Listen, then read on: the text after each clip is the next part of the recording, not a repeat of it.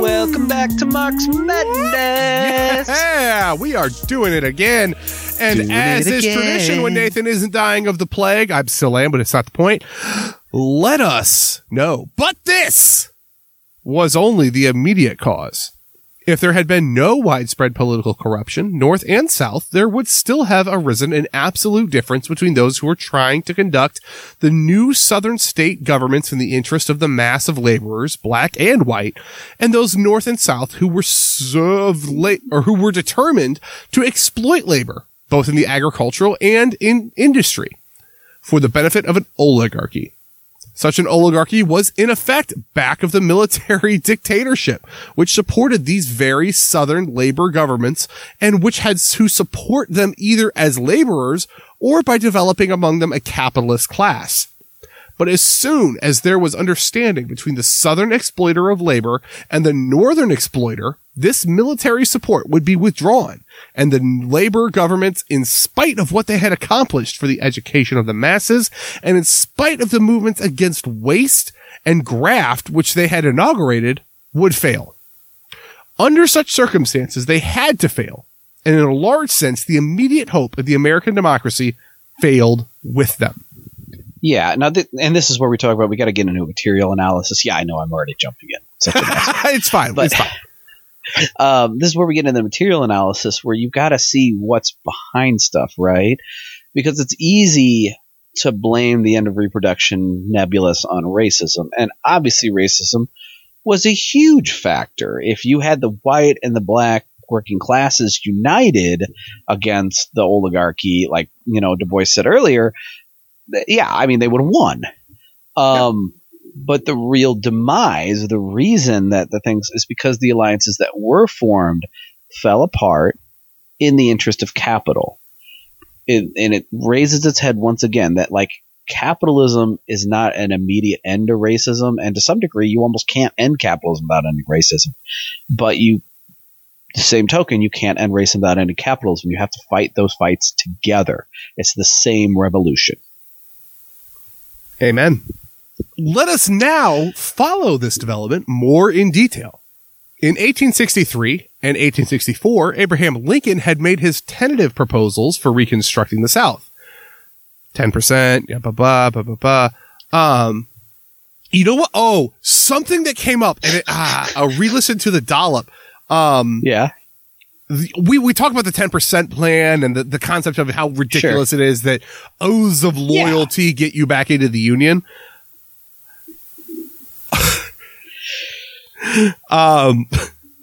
John Wilkes Booth was arrested for sedition against the government, like because he went out and said he was an absolute Southerner, born and bred. Like, he absolutely espoused the views of the South. He absolutely was on the side of the Confederacy, and he got arrested. And the thing that got him out of jail, the only thing he had to do to get out of jail, was give an oath of loyalty to the Union. And he did that.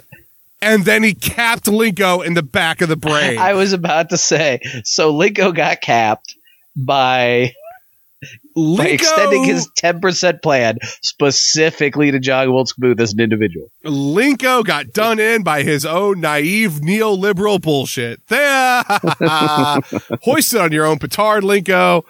Go fuck yourself. Also, go listen to the band Kill Lincoln. I've only heard one of their albums, but they have the best band name in the history of time. It is great, but I'm still worried about the one song being like, it's saying something like Ronald, my hero. It has nothing to do with Reagan. I promise. It's McDonald, man. It's fine. Okay. That scares the shit out of me. It's good. No, they're good people. Let us now follow this development more in detail. In 1863 and 64, Abraham Lincoln had made his tentative proposals for reconstructing the South. He had left many things unsaid. The loyal-minded, consisting of as few as 1/10 of the voters whom Lincoln proposed to regard as a state, must naturally, to survive, be supported by the United States Army, until a majority of the inhabitants acquiesced in the new arrangements.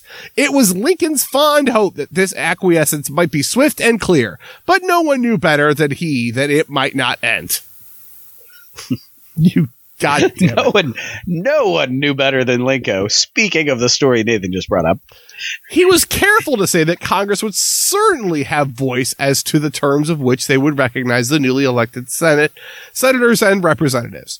This proposal met with the general approval of the country, but Congress saw danger and enacted the Wade-Davis bill.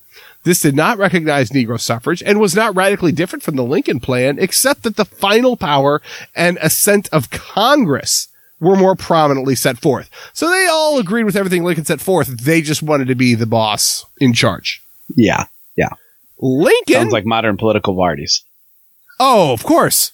And in keeping with modern political parties, Lincoln did not oppose it.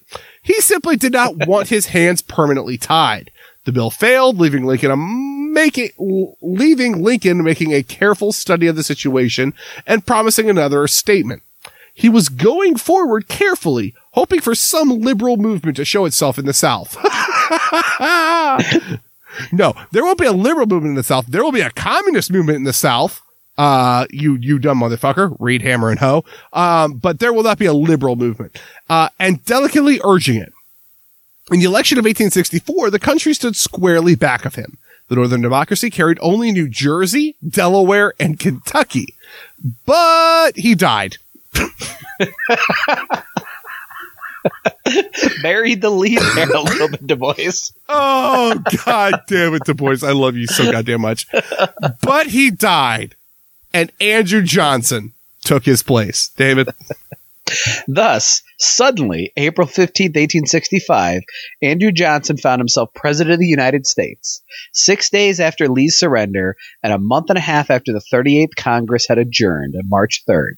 It was the drear destiny of the poor white South that, deserting its economic class and itself, became the instrument by which democracy in the nation was done to death, race provincialism deified, and the world delivered to plutocracy. The man who led the way with the unconscious paradox and contradiction was Andrew Johnson. Lately, the early life and character of Andrew Johnson have been abundantly studied. He was a fanatical hater of aristocracy. Through every public act of his runs one consistent unifying thread of purpose: the advancement of the power, prosperity, and liberty of the masses at the expense of entrenched privilege.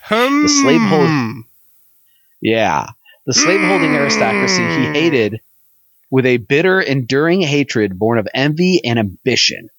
If Johnson were a snake, said his rival, the well-born Isham G. Harris, he would lie in the grass to bite the heels of the rich men's children. The very thought of an aristocrat caused him to emit venom and lash about him in fury. So again, you're starting to hear the white working class as the working class talking points in their real origin, and we're just outsiders looking for the small man. His political methods were those of the barnstorming demagogue. So maybe we talk about Reagan being proto-Trump, and he really was. Maybe Andrew Johnson was proto-Trump.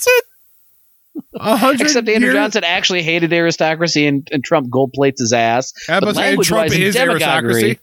Right, but language-wise and demagoguery, okay. Johnson's speeches were tissues of misattachment, misrepresentation, and insulting personalities directed to the passions and unreasoning impulses of the ignorant voters. Assaults upon aristocrats combined with vaunting of his own low origin and the dignity of manual labor. Yet a biographer says that Johnson was the only president who practiced what he preached, drawing no distinction between rich and poor or high and low. Do not these facts furnish an explain of Johnson's life? Do they not show why he had the courage to go up against caste and cheap aristocracy? Why he dared to stand for the underdog, whether Catholic, Hebrew, foreigner, mechanic, or child, and to cling like death to the old flag of the Union? Stop it! Stop it! Shut your mouth! Why is it? Okay, what is the through line between Catholic, Hebrew, foreigner, mechanic, or child? What the fuck? When was mechanic? No, when was mechanic a derided class? Oh my god! I don't know. I don't know. That's bad. Gladly, I would lay down my life, he wrote, if I could so engraft democracy into our general government that it would be permanent. To all this, he really is the manifestation of a very grumpy Adam Smith. No. Right? Because, I mean, Adam Smith hated everything about capitalism except capitalism himself. He loved it. He fucking loved it. No. I'm just going to keep saying no. That's fair. No. That's fair. To all this, there is one great qualification. Andrew Johnson could not include Negroes in any conceivable democracy. He tried to, but as a poor white, steeped in the limitations, prejudices, and ambitions of his social class, he could not. And this is the key to his career. There it is. I was trying to figure it out because it was, well, okay, he's on the level. He's trying to. That was brilliant writing by Du Bois, because that has a person that knows how this thing ends confused. And when you can confuse someone who knows what the solution is, again, just brilliant writing the whole way through. Mm-hmm. Johnson sat in Congress from 1843 to 1853 and was senator from 1857 to 1862. He favored the annexation of Texas as a gateway for Negro immigration. Yeah. He was against a high tariff, championed free Western lands for white labor, and favored the annexation of Cuba for black slave labor. Oh, well, there that one went. Nope. Yeah.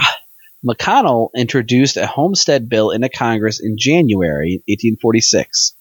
I have a feeling he might be related to Mitch. I don't know.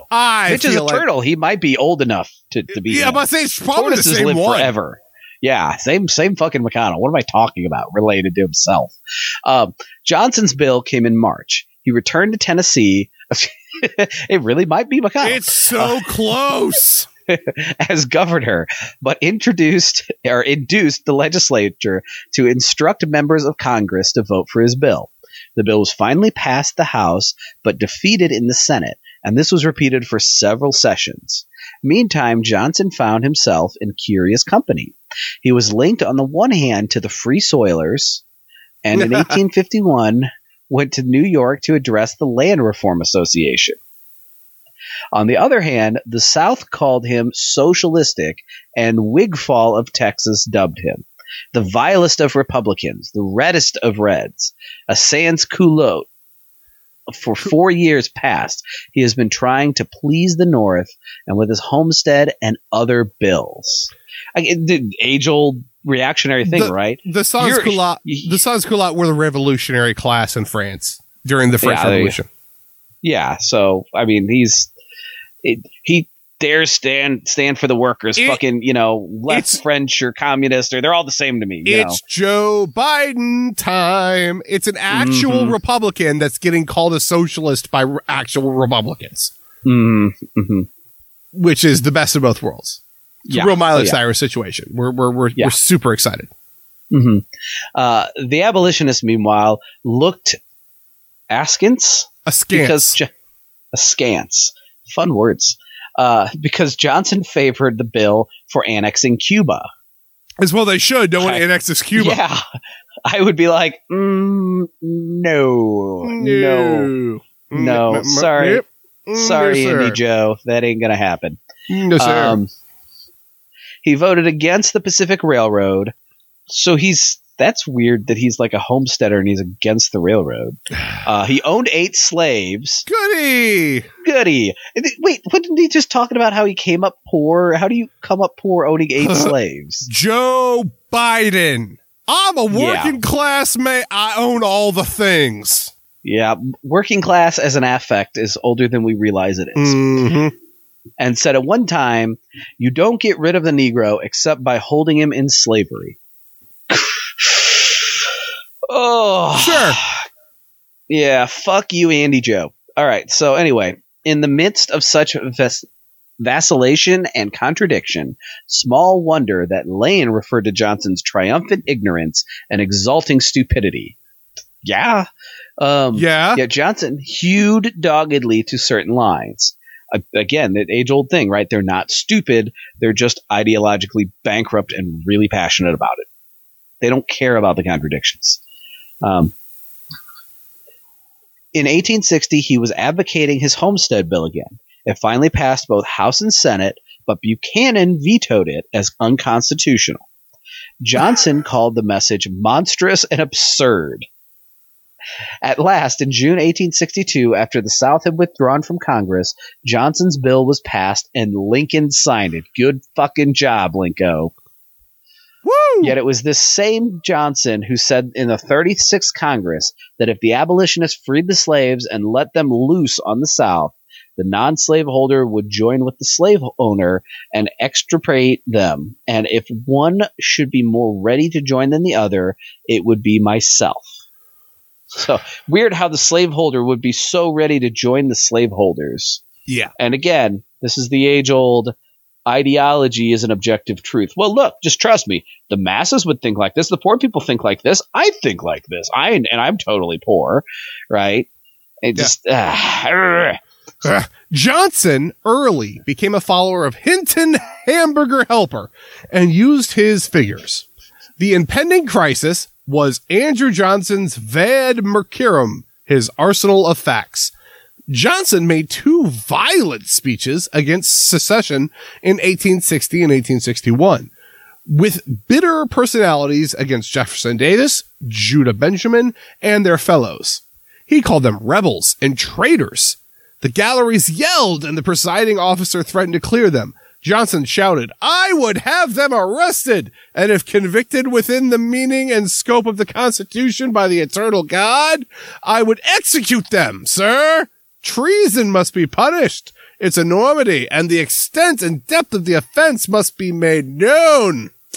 Could you imagine? I mean, they said things all snoodily back then, but could you imagine right now on the Congress floor someone being like, "I'd kill that dude right there. I'd pop him." I feel like that's how Mitch McConnell addresses every page that walks into the Senate. Every Senate intern is just, "I'd kill you. I'd murder you, and I wouldn't think twice of it." Klingman of North Carolina said that Johnson's speech brought on the Civil War. Alexander Stevens said that it solidified the North. Letters came in to congratulate and to encourage. The only Union senator from the South, labor rallied to him. A Baltimore laborer wrote that the poor working man will no doubt be called on to fight the battles of the rich. From Memphis, another wrote, "It was labor that achieved our independence, and the laborers are ready to maintain it." The New York Working Men's Association passed a resolution of thanks. Lincoln set about winning Tennessee, and as a step toward it, asked Andrew Johnson to go and act as military governor and restore the state. Johnson resigned from the Senate and went to Tennessee early in March 1862. He arrived in Nashville March 12th and took possession of the State House. His courage and sacrifice eventually redeemed the state and restored it to the Union. Several times Johnson spoke on slavery and the Negro. When he asked that plantations be divided in the South and that lands opened in the West, he had in mind white men, who would thus become rich, or at least richer. But for Negroes, he had nothing of the sort in mind except the bare possibility that if given freedom, they might continue to exist and not die out. Johnson said in January 1864 at Nashville in reply to a question as to whether he was in favor of emancipation, "As for the Negro, I am on setting him free, but at the same time, I assert that this is a white man's government.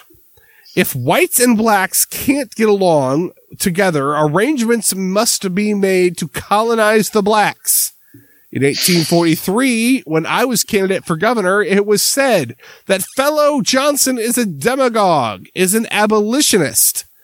Because I advocated a white basis for representation, apportioning members of Congress according to the number of qualified voters instead of embracing Negroes, they called me an abolitionist. What do we find today? Right goes forward. Truth triumphs. Justice is supreme and slavery goes down. This is a Joe Biden speech. It is, and I'm going to continue it. In fact, the Negroes are emancipated in Tennessee today, and the only remaining question for us as to settle is, as prudent and wise men, is in assigning the Negro his new relation. Now, what will have that be? The Negro will be thrown upon society, governed by the same laws that govern communities, and be compelled to fall back upon his own resources as all other human beings are. Political freedom means liberty to work, and at the same time, enjoy the products of one's labor. If he can rise by his own energies in the name of God, let him rise. In saying this, I do not argue that the Negro race is equal to the Anglo-Saxon. If the Negro is better fitted for inferior condition of society, the laws of nature will assign him there. I would rather no longer read the words of Andrew Johnson, David. As a reward for Johnson's services and to unite sections, Lincoln chose Johnson as his running mate in 1864. So there's a lot about Lincoln that he heard that speech and went, yeah, I got to reward that guy. There's my running mate. No, Before the campaign, June 10th, and from St. Cloud Hotel, Johnson gave his philosophy of Reconstruction. Oh, I'm excited to hear this one. One of the chief elements of this rebellion is the opposition of the slave aristocracy to being ruled by men who had risen from the ranks of the people. This aristocracy hated Mr. Lincoln because he was of humble origin, a rail splitter in early life. One of them, the private secretary of Howell Cobb, said to me one day, after a long conversation, we people of the South will not submit to be governed by a man who has come up from the ranks of the common people, as Abe Lincoln has. He uttered the essential feeling and spirit of his Southern rebellion. Now, it has just occurred to me, if this aristocracy is so violently opposed to being governed by Mr. Lincoln, what in the name of conscience will it do with Lincoln and Johnson? I am for emancipating 2 reasons. First, because it is right in itself. Second, because in the emancipation of the slaves, we break down an odious and dangerous aristocracy. I think that we are freeing more whites than blacks in Tennessee. I want to see slavery broken up, and when its barriers are torn down, I want to see industrious, thrifty immigrants pouring in from all parts of the country. Come on, we need your labor, your skill, your capital. These rebel leaders have a strong personal reason for holding out. I like how also he's this working man's guy, but we need your labor and your capital. Please. People who always possess both all the time. These rebel leaders have a strong personal reason for holding out, to save their necks from the halter. And these leaders must feel the power of the government.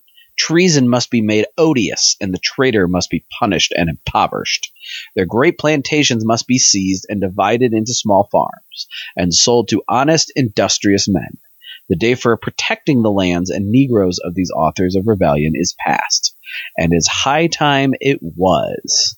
So, yeah.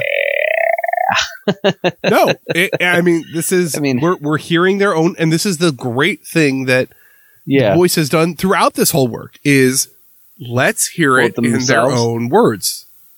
Yeah, and Johnson was like, "Look, I'm doing this for white people. You know, this is for white people. It'd be great, and I don't actually care about the black people. And but I love this painting themselves as the victims, right?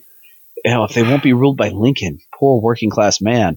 Imagine Lincoln and me. We're the real victims here. So we're going to free the slaves to protect Lincoln and me, to protect you." During the campaign, he addressed a torchlight procession of thousands of Negroes and whites.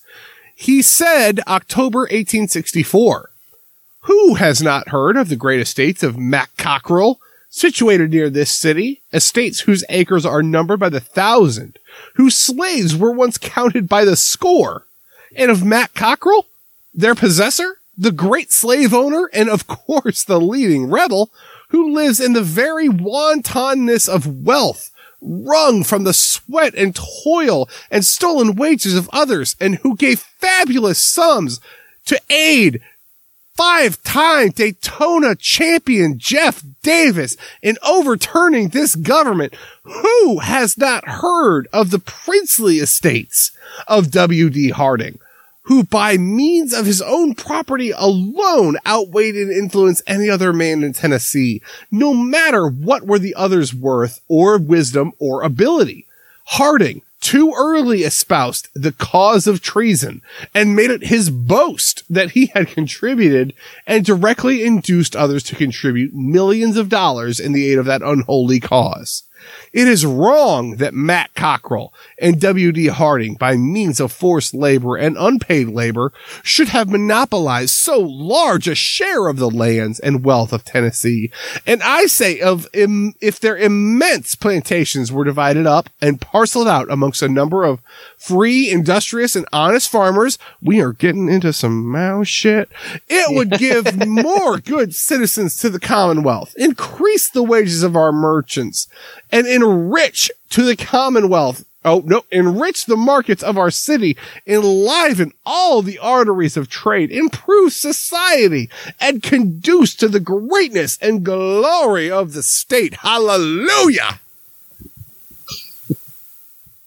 That's all I got. The representatives of this corrupt, and if you will permit me, almost to swear a little, oh my goodness, oh no, this damnable aristocracy taught us with our desire to see justice done and charge us with favored Negro quality. All living men, should they be the last to mouth that phrase, and even when uttered in their hearing, it should be their cheeks to tinge and burn with shame. I can't use the drawl to say Negro again, so I'm going to go back to normal voice. Negro equality indeed. Why pass any day along with the sidewalks of High Street where these aristocrats more particularly dwell? These aristocrats whose sons are now in bands of guerrillas and cutthroats who prowl and rob and murder around our city. Pass by their dwelling, I say, and you will see as many a mulatto as Negro children, the former bearing an unmistakable resemblance to the aristocratic owners. Thank God the war has ended all this. A war that has freed more whites than blacks. Suppose the Negro is set free and we have less cotton. We will raise more wool, hemp, flax, and silk. It is all an idea, and the world can't get along without cotton. And it is, as is suggested by my friend behind me, whether we attain perfection in the rising of cotton or not, I think we ought to stimulate the cultivation of hemp, great and renewed laughter. For we have to have more of it and far better material, a stronger fiber with which to make stronger rope. For not to be malicious or malignant, I am free to say that I believe many who are driven into this rebellion are repentant. But I say of the leaders, the instigators, the conscious, intelligent traitors, they ought to be hung. Looking at this vast crowd of colored people, continued the governor, and reflecting through what is a storm of persecution and obloquy, I don't know how to say that, they are compelled to pass, I am most induced to wish that as of the days of old, a Moses might arise who should lead them safely to their promised land of freedom and happiness. You are our Moses, shouted several voices, and the exclamation was caught up and cheered until the Capitol rung again. I bet Johnson really loved hearing that. I imagine. Well then, replied the speaker, humble and unworthy as I am, if no other better shall be found, I will indeed be your Moses, and lead you through the Red Sea of war and bondage to a fairer future of liberty and peace.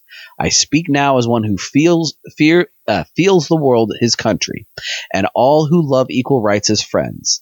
I speak to as a citizen of Tennessee. I am here on my own soil, and here I mean to say, and fight this great battle of truth and justice to a triumphant end. Rebellion and slavery shall, by God's good help, no longer pollute our state. Loyal men, whether white or black, shall alone control her destinies, and when this strife in which we are all engaged is past, I know, we shall have a better state of things, and shall all rejoice that honest labor reaps the fruit of its own industry, and that every man has a fair chance in the race of life. Winston interpreted the latter part of this speech as directed to the whites, when clearly he was speaking to the colored people. But he was afterward unwilling to live up to his promises. As a matter of fact, he favored emancipation in order to save the Union and to free the white man and no further. Damn the Negroes, he once said. When charged with race equality, I am fighting those traitorous aristocrats, their masters. Johnson appeared to take the oath of office as vice president so drunk he was taken into prolonged seclusion after a maudlin speech. His resignation was discussed. You got so wasted you almost got eliminated from vice president. Oh, God. On day one, the first day. Andrew Johnson, idol. He was that is worse than how do you get fired on your day off from Oh, shit. He was not a habitual drunkard, although he drank 3 or 4 glasses of Robertson's Canada whiskey some days. In 1848, depending on what some days is, that might make him a drunkard. Days that end in Y. In 1848, Johnson writes that he has been on a kind of bust, not a big drunk. Both of Johnson's sons became drunkards and were cut off before they reached middle life. Yet Lincoln was right. Oh, well, don't you bother about Andy Johnson's drinking. He made a bad slip the other day, but I have known Andy a great many years, and he ain't no drunkard. Johnson by bad slip, he means he fell. Just straight up just fell. Johnson was deeply humiliated by the inauguration episode, and perhaps here began his alienation from those who might have influenced him best. Charles A. Dana, Assistant Secretary of War, says that he met Vice President Johnson in Richmond. He took me aside and spoke with great earnestness about the necessity of not taking the Confederates back without some condition or without some punishment. He insisted that their sins have been enormous and that if they were let back into the Union without any punishment, the effect would be very bad. He said that they might be very dangerous in the future. The vice president talked to me in this strain for fully 20 minutes. I should think an impassioned, earnest speech on the subject of punishing rebels. His sudden induction as president was marked by modesty and genuine feeling. Carl Schurz says that the inaugural speech of Andrew Johnson in 1865 was very pleasing to the liberals of the North and made them believe that he was going to allow the Negro to have some part in the reconstruction of the states. For a month after coming to the presidency, Johnson indulged in a speech making, and his words were still so severe that the anti-slavery people became uneasy, feeling that Johnson would give his attention primarily to punishing the whites rather than protecting the Negroes. April 21st, 1865, he said in an interview with some citizens of Indiana, David, they, the rebel leaders, must not only be punished, but their social power destroyed. And I say that after making treason odious, every Union man in the government should be remunerated out of the pocket of those who have inflicted this great suffering upon this country. This was exactly the thesis of Thaddeus Stevens, enunciated in September of the same year. A number of Virginians visited Johnson in July and complained that they were seeking credits in the North and West, but could get no consideration while they remained under the ban of the government. The president replied, "It was the wealthy men who dragooned the people into secession. I know how this thing was done. You rich men used the press and bullied your little men to force the state into secession." He spoke as a poor white for poor whites, and the planters left in glue. He kept on insisting upon punishment for the South, and not only personal punishment, but economic punishment, so that many conservatives were afraid that they had elected to the presidency a radical who would seriously attack the South. This would have been true, but for one thing. The Southern poor white had his attitude towards property and income seriously modified by the presence of the Negro. Even Abraham Lincoln was unable for a long time to conceive of free poor black citizens as voters in the United States. The problem of the Negroes, as he faced it, worried him, and it made him repeated efforts to see if in some way they could not be sent off to Africa or to foreign lands. Johnson had no such broad outlook. Negroes to him were just Negroes, and even as he expressed his radical ideas of helping the poor Southerners, he seldom envisaged Negroes as part of the poor.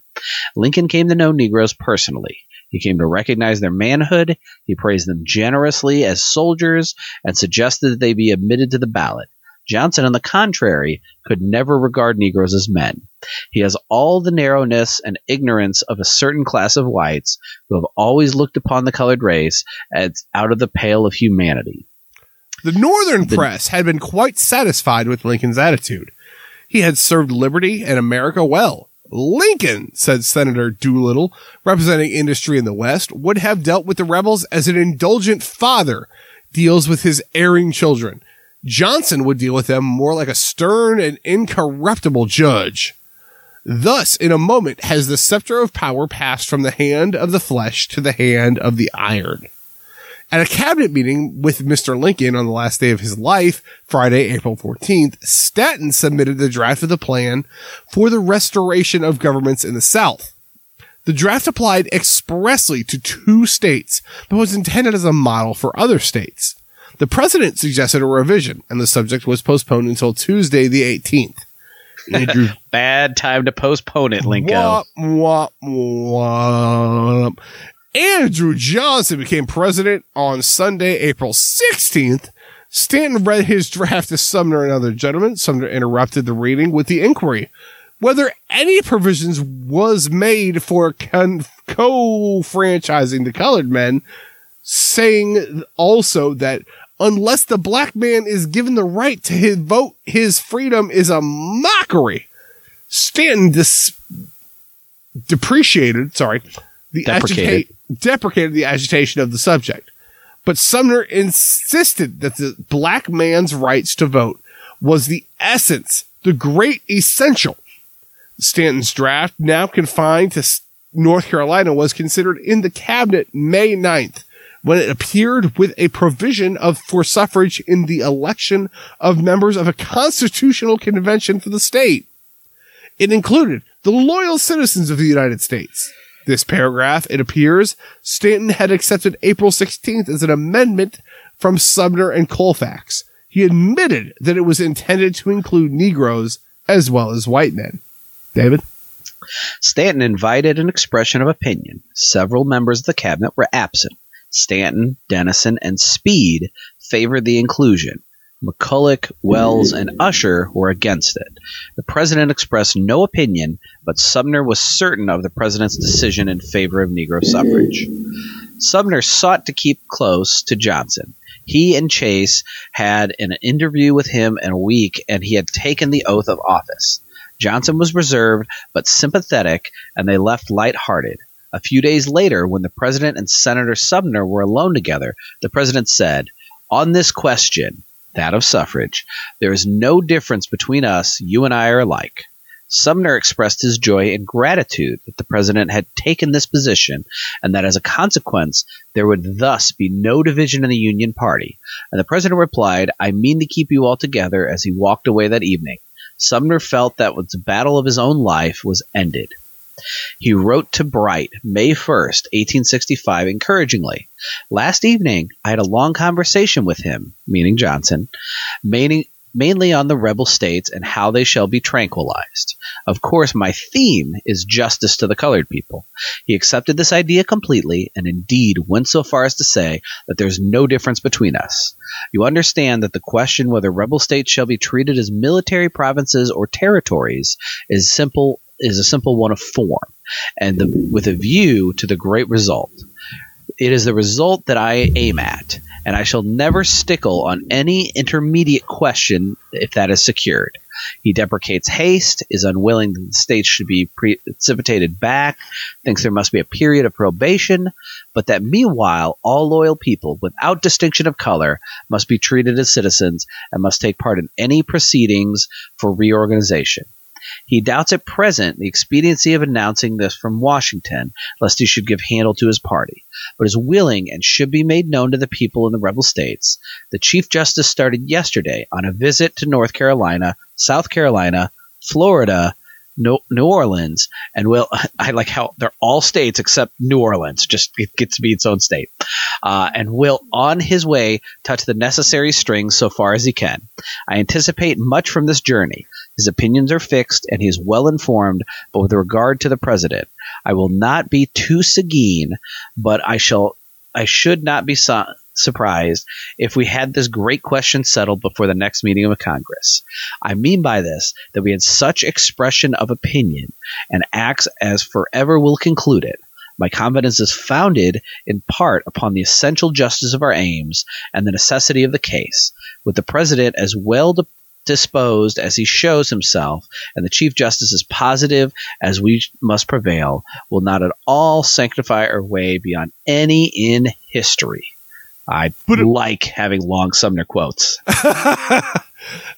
It's all he does, though. Like, Sumner does not know how to speak succinctly. He just speaks. No, just talks. It just word blah, blah, blah. Word salad for days at a time. The next day, I was going to say mouth diarrhea, but I didn't want to insult it because he's an abolitionist. No, he's on the right side, but he still doesn't know when to shut up. The next day, writing to Liebner, Sumner quoted Johnson as saying that colored persons are to have the right to suffrage, that no state can be precipitated into the Union, and that rebel states must go through a term of probation. All this has been said to me before. 10 days ago, the Chief Justice and myself visited him in the evening to speak of these things. I was charmed by the sympathy, which was entirely different from his predecessors. The Chief Justice is authorized to say wherever he is that the president desires, and to do everything he can to promote organization without distinction of color. The president desires that the movement should appear to proceed from the people. This is in conformity with his general ideas, but he thinks it will disarm the party at home. I told him that while I doubted it will work, I could be effectively done without federal authority. I regarded the modus operandi as an inferior question, and that I should be content, provided equally before the law, he was secured for all without distinction of color.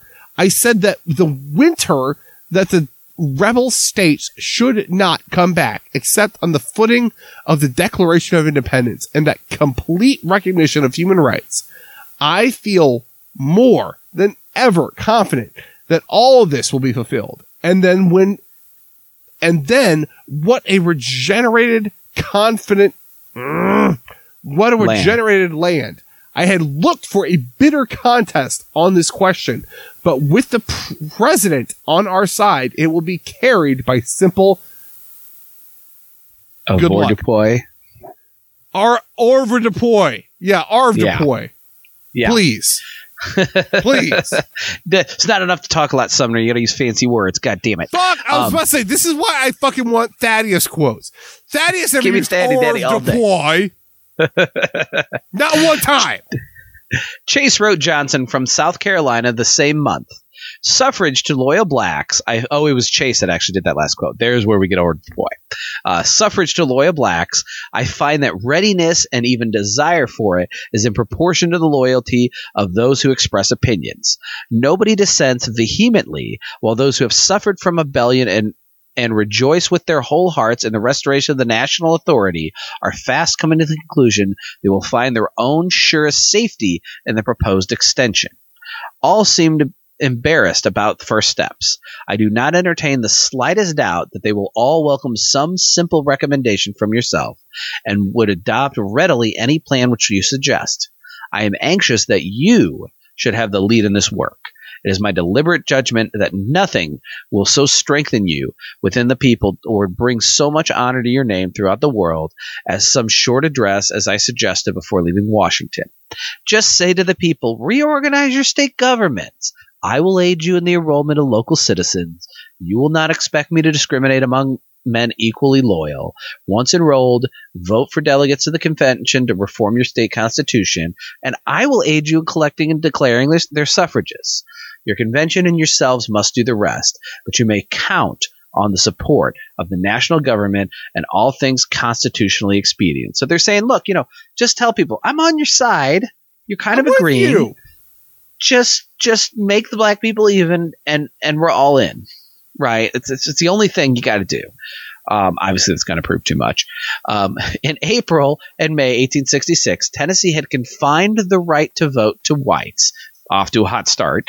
The Tennessee Senate refused a suffrage bill which allowed all blacks and whites of legal age to vote, but excluded after 1875 all who could not read, which we all know how that works. Sumner wanted Johnson to insist on Negro suffrage in Tennessee, but Johnson explained that if he were in Tennessee, he would take a stand, but he could not in Washington. What a fucking cop-out. Fuck off. I have too much power. I'm sorry.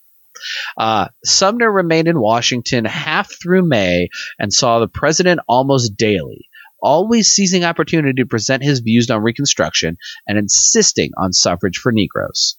Just before leaving Washington, Sumner had a final interview with the president. He found him cordial and apparently unchanged. Sumner apologized for repeating his views expressed before. Johnson said with a smile, "Have I not always listened to you?" Sumner, as he left, assured his friends and correspondents that the cause he had at heart was safe with Andrew Johnson. Oh, Chuck. No. Oh, Chucky S. Yeah. Disturbing signs, however, began to occur. Charles Schurz wrote in May concerning the plans of the Southern leaders in Mississippi, Georgia, and North Carolina. Fatty Daddy was alarmed at the president's recognition of the Pierpont government of Virginia. A caucus was therefore called at the National Hotel of Washington, May 12th, to prevent the administration from going completely astray. Wade and Sumner had the president was in no danger, and that he was in favor of Negro suffrage. Sumner may have been over Seguin and read into Johnson's words more than Johnson intended, but it is certain that Sumner received a definite understanding that President Johnson stood for real emancipation of Negro suffrage. Here, then, was Andrew Johnson in 1865. Born at the bottom of society, and during his life a radical defender of the poor, the landless, and exploited. In the heyday of his early political career, he railed against land monopoly in the South. After the Civil War, he wanted the land of the monopolists divided among the peasant proprietors. Suddenly, by the weird magic of history... Keep going. By the weird magic of history, he becomes military dictator of a nation. He becomes the man by whom the greatest moral and economic revolution that ever took place in the United States, and perhaps in modern times, was to be put in effect. He becomes the real emancipator of 4 millions of black slaves who have suffered more than anything he had experienced in his early days. They not only have no lands, they have not owned even their bodies, nor their clothes, nor their tools. They have been exploited down to the ownership of their own families. They have been poor by law and ignorant by force. What more splendid opportunity could the champion of labor and the exploited had to start a nation towards freedom? Johnson took over. That is a very good question, and we'll answer that question next week. I tried to cut you off last time. Let me cut you off eventually. Sorry. No, I'm joking. No, thank you for reading as far as you did. As is tradition with the second episode of our week, we're going to keep this outro short for Nathan at least. If you would like to contact us, you can contact us marksmadnesspod@gmail.com. If you want to engage with us on Twitter, it's @marksmadnesspod on Twitter. And if you wanted to join our Discord, it's in the Dumb and Awful Discord, which is within our Twitter bio. You can click within that. David, it's been 1 week since you disclaimed to me. I can't do the rest of that Bare Naked Lady song. Yeah, no, it's cool. So, obviously, we started this with the express purpose of being, two stupid white guys in a basement reading is what we've called it. Yeah. And it's kind of evolved to its own thing, but something it's always intended to be. Hopefully you are in an organization, and within that organization you have reading group, political education, whatever you may call it. And in that reading group, you're hopefully reading the same book, and this is providing more extensive context, another point of feedback, someone else to the discussion, to help emphasize and supplement that work a little bit more. Save for that, hopefully if you're reading this by yourself, let's say your reading group is reading a different work, maybe a shorter work, hopefully we could be your reading group. and help bring to life this work, help bring the opinions, the discussion, the robust understanding, and the context all in here with me and Nathan's back and forth discussion. Save for that, whether it's a work where we summarize and we can essentially be your cliff notes, or a work like this where we read word for word and we can be in your enhanced ebook with further context. Whatever it is that makes these works more accessible to you, that is our goal. And always remember, these are works of theory, and theory is nothing without being put into action. And that action, called praxis, is rudderless, is useless without theory. They are tied at the hip. They are the same thing, and they need each other to be complete.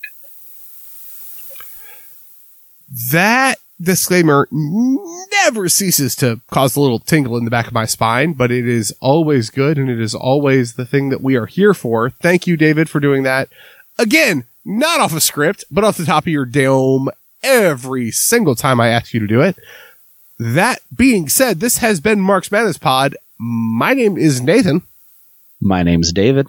And we will talk to y'all next week.